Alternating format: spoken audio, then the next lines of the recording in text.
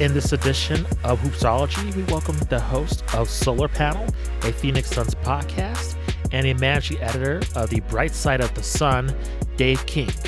In this episode, Dave discusses what is behind the Suns' winning streak, DeAndre Ayton's improved play, the latest concerning the Robert Sarver investigation, Chris Paul, and a lot more. Get in touch with the show through Facebook and Twitter, leave a review on iTunes, and email us at hoopsologypod@gmail.com. We are a proud member of the OTG Basketball Network. And now, Dave King. He is the host of the Solar Panel, a Phoenix Suns podcast, and he is the managing editor of The Bright Side of the Sun. We welcome Dave King onto Hoopsology. How's it going, Dave? Oh, I'm doing great today. Thank you so much for having me on here. And thanks for coming out to the show, and great timing with the Suns getting a massive victory over the Golden State Warriors. A very entertaining game to watch. And I just want to get your perspective overall on the Suns, because I feel like they're one of the most disrespected teams in the league. And full disclosure, that includes myself, just because just watching, the season play out in my mind, like it's kind of a foregone conclusion that like the Warriors, at least before this game played out yesterday, that they're going to be at least in the finals. And then you have to remember, what about the Suns? They're in the finals last year. I mean, I have to tell myself, what are you doing? Like totally disrespecting this team. So is that kind of the feeling around, with Suns fans, that this squad is overall disrespected ever since the bubble? I would argue they're the hottest team since, the pandemic first started. I mean, there's such a massive turnaround with this franchise, and now seeing them be a top title contender. What's your feeling overall with this team, heading into kind of the Christmas break? Well, I mean, the Suns do have the most wins in the NBA since the start of the bubble. No team has won more games than the Suns since that bubble started. Even if you take the bubble out, no team has more wins than the Suns. And obviously, this year alone, no team has more wins than the Suns. So I don't know about the disrespect. It's easy to say, hey, you're disrespecting me if you don't think I'm going to win the finals.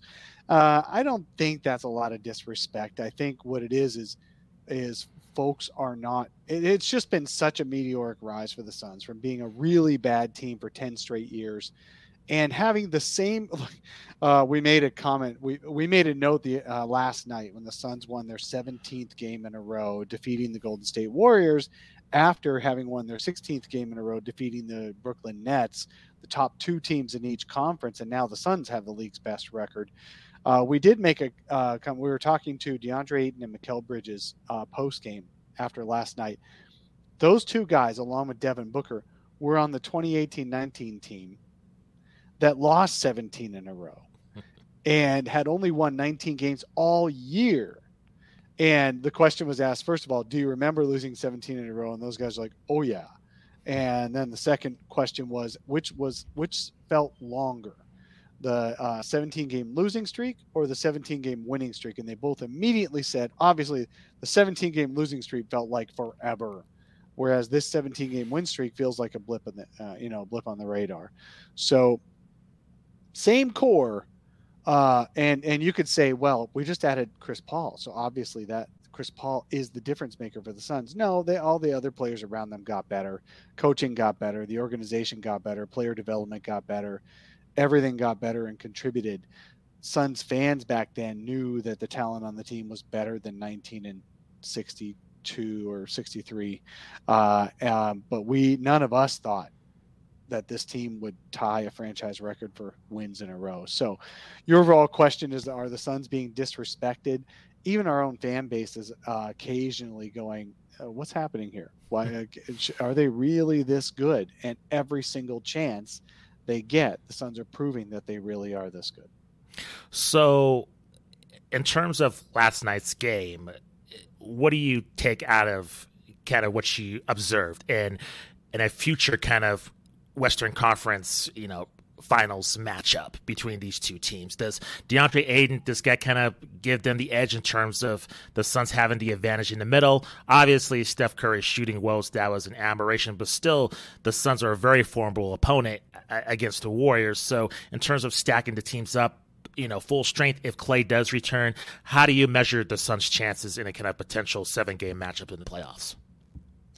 Yeah, look, I would be making things up to say that I can see another team easily beating the Suns because they proved it last year. They won 3 straight rounds in the playoffs, and skeptics thought they would lose every one of those rounds. And so the Suns have already proven that they can win big games. They proved on Tuesday night they can win big. The Golden State Warriors, for everybody who wants to say, "Oh, they're without Klay Thompson, they're not full strength." True, absolutely. But the not full strength Golden State Warriors were 18-2 and had set almost the best 20 game start in league history with their point differential and the 18-2 record, just about. So, how you can say Klay Thompson would make them appreciably better, I don't know. He does make them more sustainable. Obviously, Klay is better, more proven in big moments than a Jordan Poole is, for example. But having said all that, Jordan Poole has been really good this year, and other players on the Warriors have been really good this year, and they're going to grow and they're going to get better and they're going to learn how to win in clutch moments, and Klay will return, and the Warriors will be more sustainable to where you don't, you can't hope that their players will shrink in the spotlight. So my answer to your question is, do I look forward to the Suns and the Warriors in the conference finals? I absolutely do.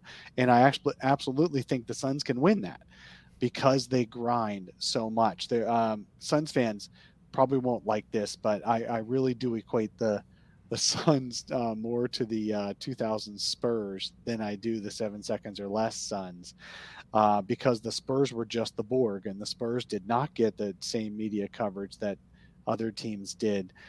They got reverence and they got respect, and they had that 20-year run where they didn't miss the playoffs and had 5 championships in that span. And the Suns can only hope to have something along that line at some point. But the Spurs were never the leading story until the playoffs hit. And so the Suns fans should not be too worried if they're not the leading story right now. But I definitely think the Suns can win any series, and they were already working on shoring up the things that lost them the Bucks series by playing faster and getting more easy buckets in transition, and focusing on even more on transition defense than before, because that's another way the Bucks hurt them. So, yeah. Short answer to your question is I definitely think the Suns are formidable and can win any series.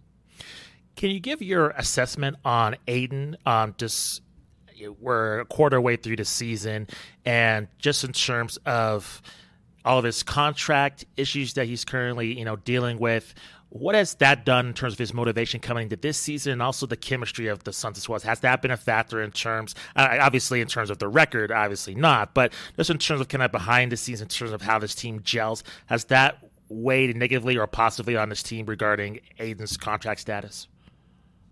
I was worried that it would. So when the Suns and Aiden did not come to an agreement before the season started, and everybody else did, they gave Landry Shamet an extension, never having played a game with the Suns. They gave, obviously, Mikal Bridges that extension that turns out it may end up being a bargain for them.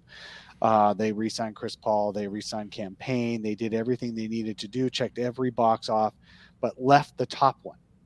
Well, one of the top ones. Re-signing Chris Paul was probably the top need, but getting DeAndre Ayton locked up on an easy, no-brainer max extension was the simplest thing they could have done this summer, and they didn't do it. So, and DeAndre Ayton, obviously, he came in and said he was disappointed with how things went.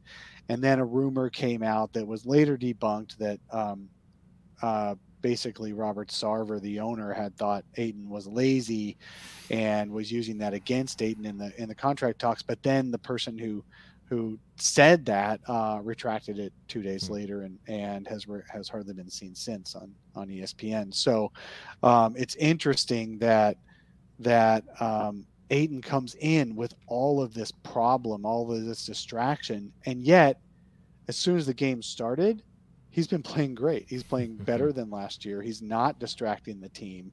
Every post-game, pre-game interview, every practice interview, he's the same dude that he's always been. In fact, just getting better and finding out more about his game than he's ever had in his bag, basically adding more things. Like the Suns just talk about it. Chris Paul talks about it. It's him just realizing how good he is and living up to that and owning it on every play. And he's doing that more and more every single game. And he's back to, he is a max player and he's going to get a max contract. It's just a matter of, will the Suns force another team to make the offer to match, so they can match it, is the question. But he has not been a distraction, and neither has the rumors. Somehow the Suns winning streak started when the rumor broke.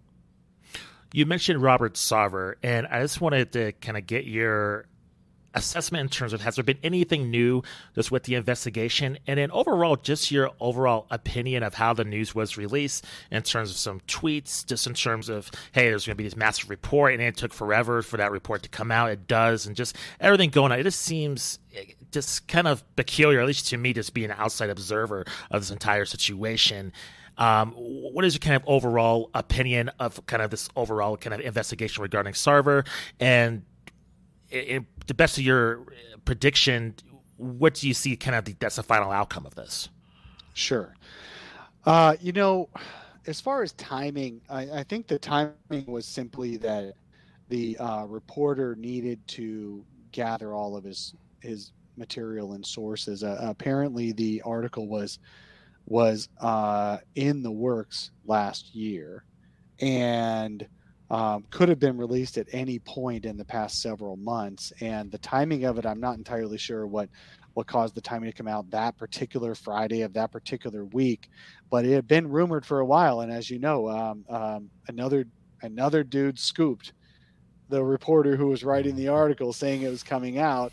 And I mean, if I was being in media, I'd be pretty pissed if I had worked the past year on an article, breaking news, and someone else goes, "Hey, an article's coming," and took credit for it. Yeah. And now his name is potentially even more on the tip of the tongue than the guy who wrote the article and did all the investigative work and got all this going in a full official league investigation going.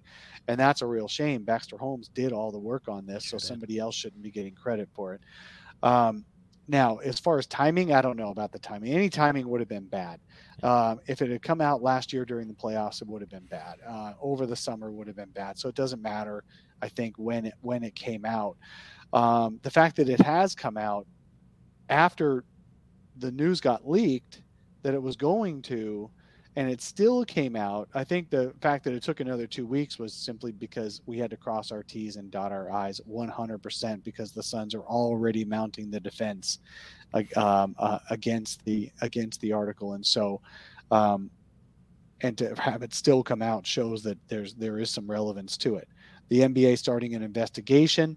I'm a big fan of let's get it right. Let's get the facts right. Let's interview these people separately and let's get them on record. With lawyers and all that. So the investigation is officially starting. It's by the same legal group that investigated the rumors against Mark Cuban and his folks in Dallas, the same legal group that investigated the Atlanta Hawks owners' racist comments, the same group that investigated Donald Sterling's transgressions. The big difference here with the Suns is every one of those prior investigations had a quote unquote smoking gun. They had an email or a voicemail or all of the above. And in Cuban's case, the reason Cuban didn't really get anything bad done to him was because there wasn't any evidence against him in particular. He just seemed like the rube who owned the team and is otherwise the most engaged owner in the history of sports. And yet somehow he didn't know anything about the rumors of misogyny in the company. But that aside, there was no actual evidence, and so nothing actually happened to Mark Cuban. And I feel like unless evidence comes up on Robert Sarver, we're going to have the same outcome with him. And with that whole investigation not producing any actual evidence, that's a big problem for prosecutors anyway. And so we'll see what happens. It could very well be that the evidence is being withheld until non-disclosure agreements were, cleared cleared out. Because right now, the latest is that the investigators want to talk to those folks who left and had signed non-disclosure agreements upon leaving, that they wouldn't talk about why they left the Suns in exchange for getting paid some sums of money, whether it was just paid off vacation, whether it was extra salary, whatever it was. Many of these employees weren't going on record with the ESPN reporter because they had signed a non-disclosure agreement saying they wouldn't talk about it. Now a legal investigation may clear that hurdle and allow them to talk. But Baxter Holmes just reported the other day that that's even still iffy.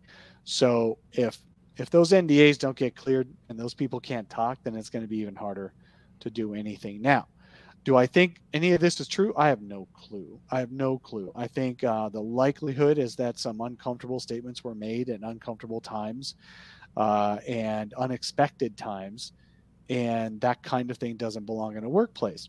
Do I believe it's something that causes you to move on from an owner entirely? I don't know that it goes that far, but we won't know until the investigation happens. Do you think there will be any long-term repercussions in terms of kind of the player ownership relationship moving forward? Obviously, on the court, it doesn't seem to affect them, but when it comes for contract negotiations or just free agents wanting to come to Phoenix, will this play any kind of a factor in terms of like future players' decisions regarding that front? From what I can gather, and this is just the kind of hearsay you hear in hallways.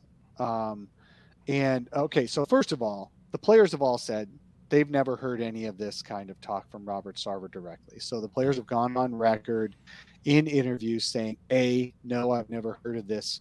DeAndre Ayton, Devin Booker, Chris Paul have all directly said that none of that has happened. And what that is racist comments have happened in front of them.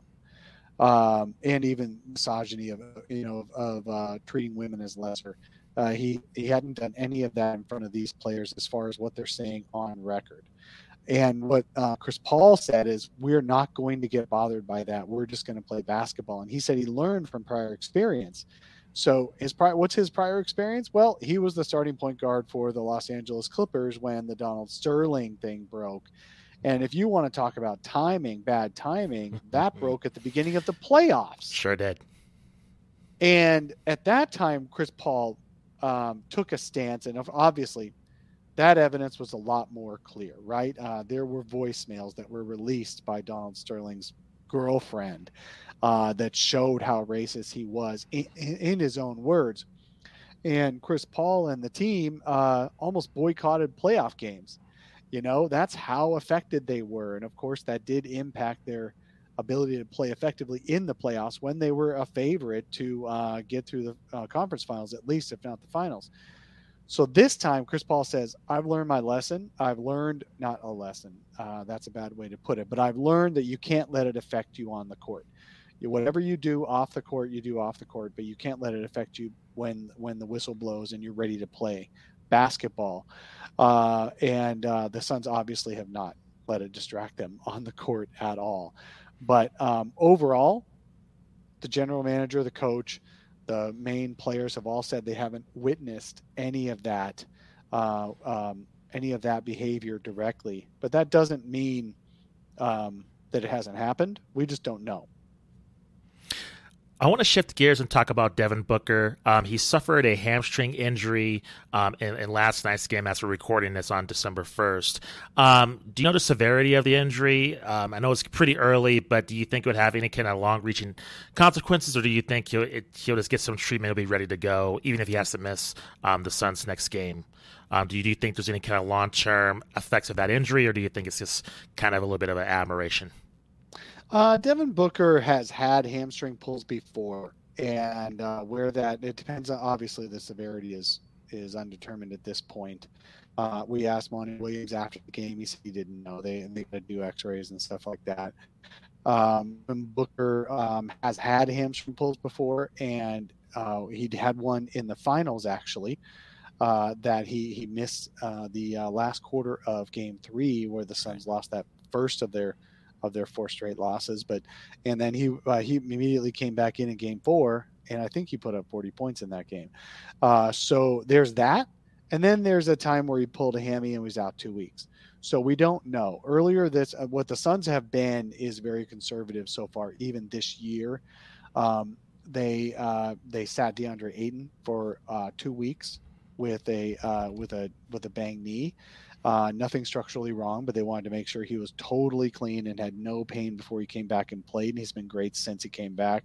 They kept Cam Payne out after he pulled a hamstring in game 2 of the season, and he missed 2 weeks. And he said they definitely kept him out an extra week beyond him feeling any pain, just to make sure he was ready to come back. It wouldn't re-injure. So I would not. I expect the Suns to be very cautious with Booker, and the fact that they didn't fall apart without him on Tuesday night against the Warriors shows that they can play without him and still compete. So they've had some injuries. They're very conservative usually about them, and when players come back, they don't get re-injured. So I think that's what we'll see with Booker. I want to ask you, what is your kind of overall assessment of Chris Paul? Because I just think his longevity, his leadership, and just his overall play has kind of been unmatched. And I think, talking about kind of the disrespect, I do feel like he's been very underrated throughout his entire career, not really truly appreciated for what he can bring onto the court. What is kind of your assessment of Chris Paul? And when it's all said and done, what's kind of going to be kind of your opinion on, I guess, the summary of his career? Because I think it's quite underrated in terms of comparing him to his peers. Well, so in the past year since joining the Suns, he has met a ton of milestones, and I think the most impressive one to me is that he is the first player with his number of points, rebounds, and steals. Points, assists, and steals in his career. He's the only player who's done that combination. He's reached 6,000 of each of those on the assists and steals. He's one of the top 5 ever in each of those categories independently, and then scoring the 20,000 points puts him in rare air as well. That guys who get the assists and steals don't always hit that 20,000. So it's pretty incredible what he's done over his career, and the fact that he is still so effective. Just on Tuesday night at 36, going on 37 years old, he decided what he does these days is he plays a little bit of possum in the first half, where he just kind of lets everyone else take shots. He might take 1 or 2 shots early, and that's about it. And then in the second half, if the Suns need him, he'll go on a run where he'll make 5 or 6 shots in a row, or take 5 or 6 shots in a row, and he's generally been extremely good in those situations. He's just incredible as a player. He's so impressive as a teammate. I don't know if he's evolved over the years into a nicer person, but the Suns absolutely adore Chris Paul. They think he walks on water, and he's proven that he plays like he walks on water. He doesn't just talk the talk, he walks the walk.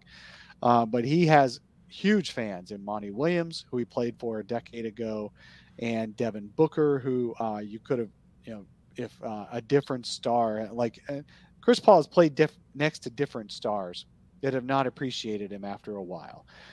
They get tired of his constant nagging over every single play. He has soured relationships eventually with a number of top 10 players in the league, when he's played next to them, James Harden and Blake Griffin and guys like that. And even DeAndre Jordan, I think at one point. Now coming to the Suns, everyone just loves him, and they can't get enough of his constant grind, and they're embodying his constant grind. So my impression of Chris Paul is he's one of the top 20 players in the history of the league. He did make the top 75 in the history of the league, but he's never going to get quite the top 20 recognition because he's a small guy. For some reason, we hold that against people, even though they play big. And so he's got one of the best guys ever.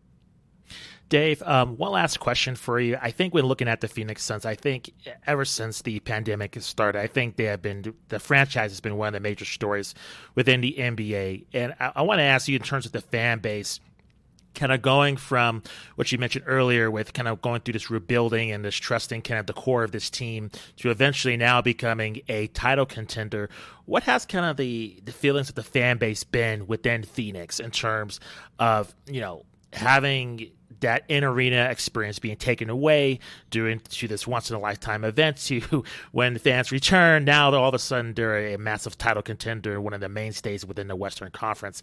What has that kind of roller coaster been like for the fan base of Phoenix? Well, it's certainly woken up the town again. Now, this has always been a basketball town in Phoenix. The Suns were good. They made the finals way back in '76. They had the Charles Barkley years, and before that, the Kevin Johnson and Tom Chambers years, where they were a conference finalists like 3 out of 6 years and made the finals once during the late '80s, early '90s. Then they were good again. Obviously, the Steve Nash years were just incredible with a 7 seconds or less. So this has always been a basketball town. It's just that it goes dormant when the team sucks, Mhm. and the team sucked for 10 straight years.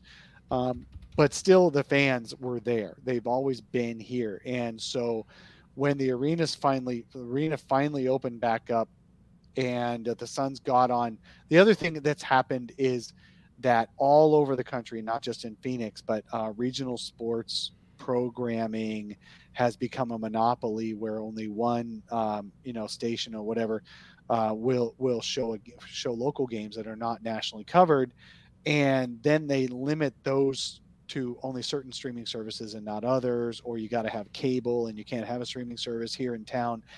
Fewer people than ever were even able to watch the Suns during the bubble, and then again during the early parts of the 2019-20 season, or 21-22 Yeah. season. Fewer fans than ever were even able to watch them live, but the fan base grew. I know from my blog, brightsideofthesun.com, my podcast, we had more fans than ever during that season. They were very excited. And then when the arena finally opened back up, they just went crazy and Mhm. sold out immediately and paid whatever prices it took to get into the games. The Suns ticket prices were twice what it was in LA, which is crazy. Wow. But Suns fans were paying it and sold out every playoff game. And I think they blew all their money because they haven't sold out. They've only sold out once this year in 10, 11 home games. Um, but they're here. The fans have always been here in Phoenix. It's always been a basketball town, and they're awake now, and they love the Suns, and this is a great team to love. So the fan base is super excited, and while they may be a little bit, cross your fingers and close your eyes and hope it doesn't go away because it's been so sudden as suddenly becoming a finals contender. The fan base is as euphoric as I've ever seen it. Dave, this has been a fantastic chat. Can you please let our audience know where they can find you on social media, and then where they can find the podcast, just a website you write for, and then any other projects you'd be working on as well? Absolutely. You can find me on the Airwaves podcast and YouTube at Sun Solar Panel. We do 2 shows a week. One of them is a live show on Saturday mornings, and another one midweek is usually audio only on the podcast apps. And then you've got brightsideofthesun.com, which is the biggest Suns fan site out there. And I cover the game. I cover the team. I'm at all the games. I interview the players and coaches and all that. And I have a whole host of writers on the site that it's a pretty popular site. Brightsideofthesun.com. If you're a Suns fan, definitely check that out. Check out my podcast. And you can find me on Twitter at Dave King NBA on Twitter.